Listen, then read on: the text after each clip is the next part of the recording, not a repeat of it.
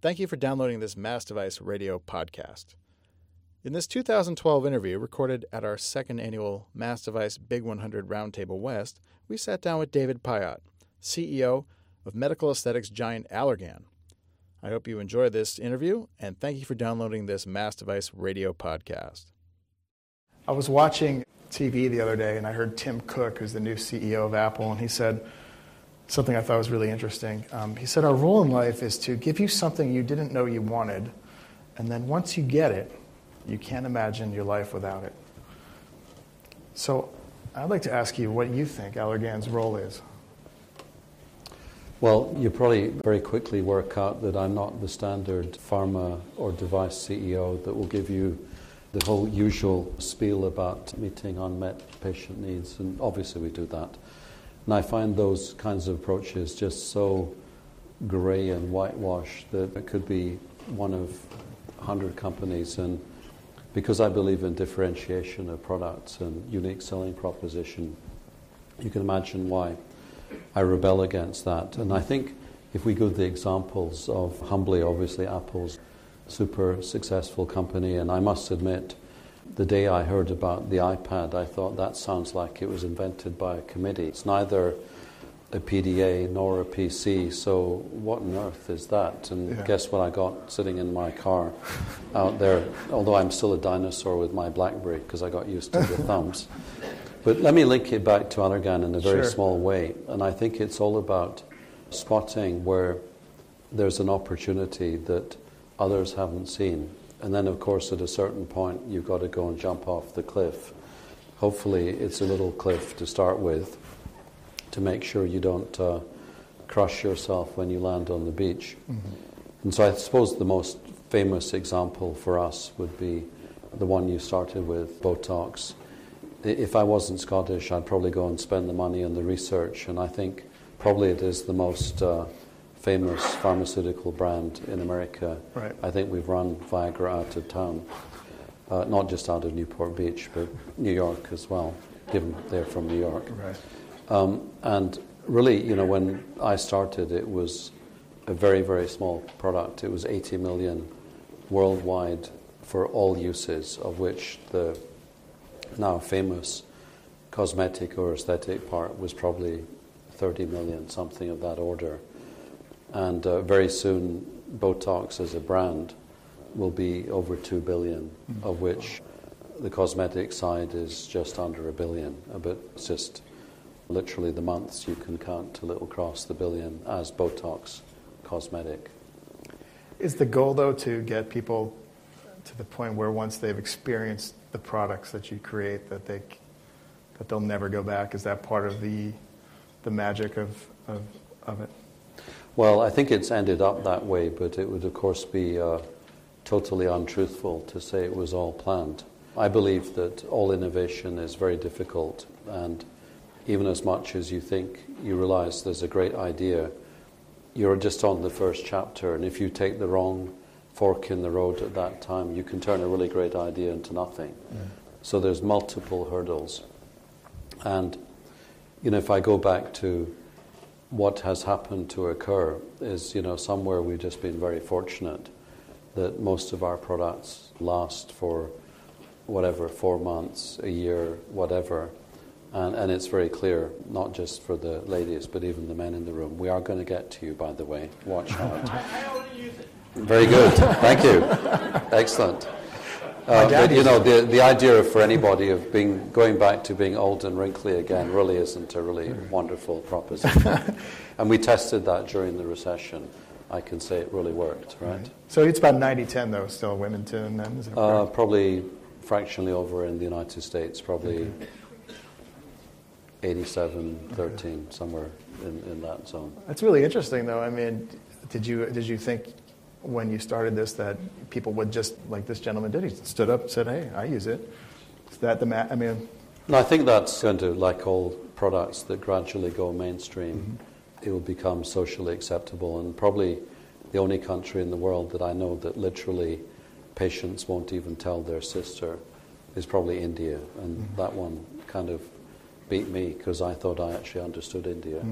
Because most of you don't know, but actually I'm from India, but It's just not immediately obvious, right? And I can do the, so. Let's talk a little bit. And you've been at Allergan now for 15 years, right? Mm-hmm. You've increased sales fivefold. You've created, you said one of the most recognizable pharmaceutical brands, but I would say it's one of the most recognizable brands in the world. A lot of CEOs talk to me about this is a really tough job, and it's full body, it's 24/7. What drives you to continue to stay? What is keeping you every day saying, what's next? Well, I quite like the blog you put out because it had an easy way to remember it. If you remember one letter, it's 3 M's, right? Yeah. So marketer, mountaineer, and masochist, and they all kind of go together, right?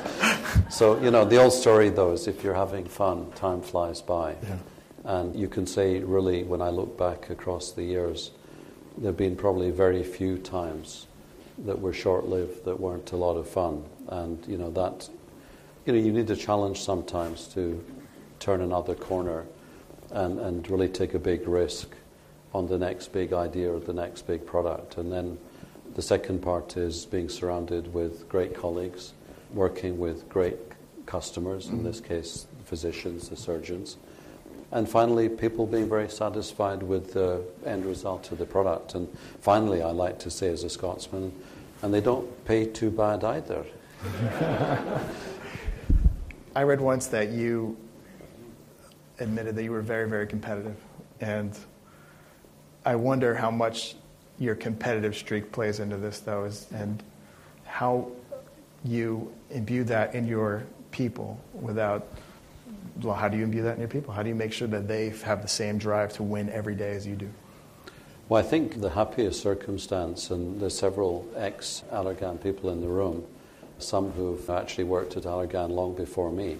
One of the panelists, in fact, following me. If you look at the history of Allergan, it was always a very entrepreneurial company. And I think, I put a lot of credit at the door of our founder, Gavin Herbert, and for most of people in the room that live either in Orange County or Southern California, he lives in Nixon's old place, Casa Pacifica, and he ran the company for over 40 years, and he left a huge mark. I think the greatest fact I would give about him in terms of his business prowess, a number of years ago, so the data will be outmoded, he said to me quietly, of various people that have worked for me, it actually now adds up to 50 people who went on to be CEOs of other companies. And I think that is a huge recognition of what he created. And my job actually was to make sure that fire was kept alive. So how many CEOs have you created then? Oh, far too few. I wouldn't even know. I wouldn't even try and compete with Mr. Herbert. So you told me everybody asks you about the economy and you hate talking about it. But you told me recently also that basically innovation trumps headwinds. Why don't you want to talk about the economy when you come on panels? What do you think about that? I'd say it was the best thing I ever learned at business school. Was one of the last classes I did, and we had an extremely good strategy professor who said, when management talks about the economy, it's actually an excuse. Because how often when things are really going well in the economy do managers say to you, well, my sales are up 20% because of the economy. Right. And when it comes to bonus time, would you kindly remember that, right? They use the economy the other way around. So I'm very skeptical about that. Now, clearly, if you're running a company the size of GE or Walmart, I would subscribe to that. But if you're running a company even of our mid-size, then I think it's just an excuse. And I think the real important leave behind is that innovation will always beat the economy. There's always a need for new things. And really what helped us through the last few years is just in a huge number of FDA approvals as well as approvals around the world. We had, in fact, in 2010 and 11, no less than 7 FDA approvals, which for those of us that work in pharma or device know that kind of keeps the CEO out of trouble for a couple of years, right? Just because of the cycle of how long it takes to get a product from approval to peak. But you've been increasing your R&D budget all through the economic downturn and all that. So that's your philosophy, though, right? To keep pushing it into absolutely. So although we clearly have provided results not only to our employees but especially our shareholders. At the same time, we were able to increase in the last 15 years the R&D budget from less than 100 million to the coming year will be over $1 billion. And unfortunately, in this day and age, whether it's pharma, and I see it day and day also for device, FDA in particular is raising the bar. And I don't think that's helpful for innovation. And unfortunately, it will favor the larger companies that can afford not only the money, but have the intellectual and technological breadth of experience to break through all these hurdles. So unfortunately, you've got to spend a lot of money to be successful. Right. How about in terms of some of the sales processes that you guys have pioneered? Traditionally, you've done a lot of working with your physician clients, partnership, practice building. Right now, it seems like there's more government intervention trying to get between physicians and companies here. What do you see right now as the biggest impediment to continuing this on? And do you think that if this access block grows, is it going to impact your business negatively? Well, I think first of all, there's the two different sides, and if I maybe even slightly oversimplify, on the aesthetic or self-pay side, what we've been able to do is find a blend in our sales and marketing mix of not only selling to the physician, but selling all the way through to the end user. And that really entails taking the same tools that one would use if one worked at a P&G or a Unilever or a Nestle in terms of consumer promotions, consumer databases, publicity, meaning DTC, public relations resources. Now, switching to the other side, and I'll answer the question. On the reimbursed side, clearly, if we speak of the United States, the role of the intermediary, managed care, or whether it be the Medicare carrier, or in future the health insurance company that is the agent of the healthcare exchange, clearly is going to put in greater and greater blocks in terms of what products they will basically make available to their patients, enrollees. And I think what I see there is two things. One is clearly an ever higher demand on why your technology is better than the other companies, or number 2, 3, 4, 5. And then tandem, in many, many markets, of course, products may have minor edges on each other, but are broadly all good products. Then it's a matter of scale. And I think it's, in that respect, no difference than the grocery business. I hate to say lowbrow for the group here when you think about how do you get on the shelf. And clearly if you're brand number 4 or 5, whether you're selling to Walmart or Kroger or Vaughn's or whoever it is, if you don't have scale, you will pay a huge margin or huge discounts, whichever way it's calculated. Whereas if you have scale, you can get on the shelf because of who you are. Right. And I think it will be no different with reimbursed pharmaceuticals and devices. Let's go to one of those products that right now you're looking to, Allergan invested a lot into the lap band, but it's clear right now you're moving on from that business, or you're publicly saying you're moving on. What's changed in your mind on this product? Well, clearly when one steps back, there's a huge need for the product. So this is lap band, which is indicated now all the way down to 30 body mass index. So this would be somebody at Brian and my height would probably weigh about 210 pounds up. And historically, it was even a higher body mass index for people that would weigh of the order of, for our height, of, call it 260, 270 pounds up. So people who are really severely obese. Now, clearly this group of people, the number isn't declining, very sadly. So the need is clearly there.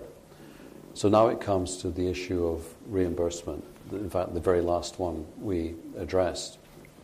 And even if you're so fortunate as to have health insurance, which of course isn't everybody until the Affordable Care Act comes into place, even then you're looking at a copay of somewhere between $2,500 and $4,500. So clearly for people who are in those circumstances, that is a massive outlay. And what we learned was in the past, pre-recession, we thought about a third of that business was what we called cash pay. With hindsight, it was actually credit card pay. And you can imagine what happened when the recession occurred. And basically, that funding source has gone close to zero post the, I'll call it the 2009 recession. But when you look at it on a macro level, it just, I mean, it's obviously a product that's a problem that's not going away. Why aren't people willing to put $4,000 on their credit card to not be morbidly obese? I think basically they literally can't afford it. And I think if you look at health insurance companies, I'll give you another very startling fact. We did a pretty long-range, expensive study over a 5-year period measuring the costs of obesity in a stratified group, 35 body mass index and upwards. And particularly we looked at the group with type 2 diabetes, which is the most common comorbidity of massive overweight. And when we looked at this, not from a quality of life standpoint, which is normal for most pharmaceuticals and devices, purely economics, just pure cold dollars. For investing a complete cost of, and we put in a very high number, $21,000 for the operation, and that probably is more than the average, but when I'm talking payback, you'll see why it's better to put in a high number to make your answer worse. The payback was 2.3 years. So you'd think, going to health insurance companies around the United States, people would be signing up to say, how do I get my enrollees onto this program? I'd say, any CEO in this room, if I said, here, I've got an investment with a very high probability of a 2.3-year return, assuming you have cash or an ability to borrow the cash, you'd be signing up right here. And why did it not work? Because of the very disturbing other factor of commercial insurance is called the insurance churn. In fact, the average time for any enrollee to be in one managed care plan in the United States is less than 3 years. And so the fear of the insurer is that if I pay for, hypothetically, yours, the guy over here is getting all the benefit on the back end. So very sad, but too difficult to crack. And I'll leave this up to somebody else one day. Good thing I'm not 210 pounds. We were hoping the dinner was going to be really good. No, but I'm kind of driving at this question here. I have this theory, and I don't know, maybe it's totally off, is that you sort of uncovered something deeper in the human condition about how they view their health. Do you ever feel that you have some insight into the human condition, maybe because of the products that you're involved in? Well, I wouldn't say that one normally has a unique ability to have an insight, but certainly by doing a lot of homework and then talking to a lot of the experts in a given field, whether they be physicians or surgeons, so it cuts across device and pharma, I would recommend people spend a lot of time really understanding what the practitioner thinks and what they do and what they would consider as a, let's call it, enhancement or an advantage or benefit to be. That normally gets you off to the right direction at least. After that, real blindingly different innovation, that's where it gets tough. And then you're right back to Apple and iPads, and where people go, that doesn't sound like a good idea. And luckily Steve Jobs was around, right?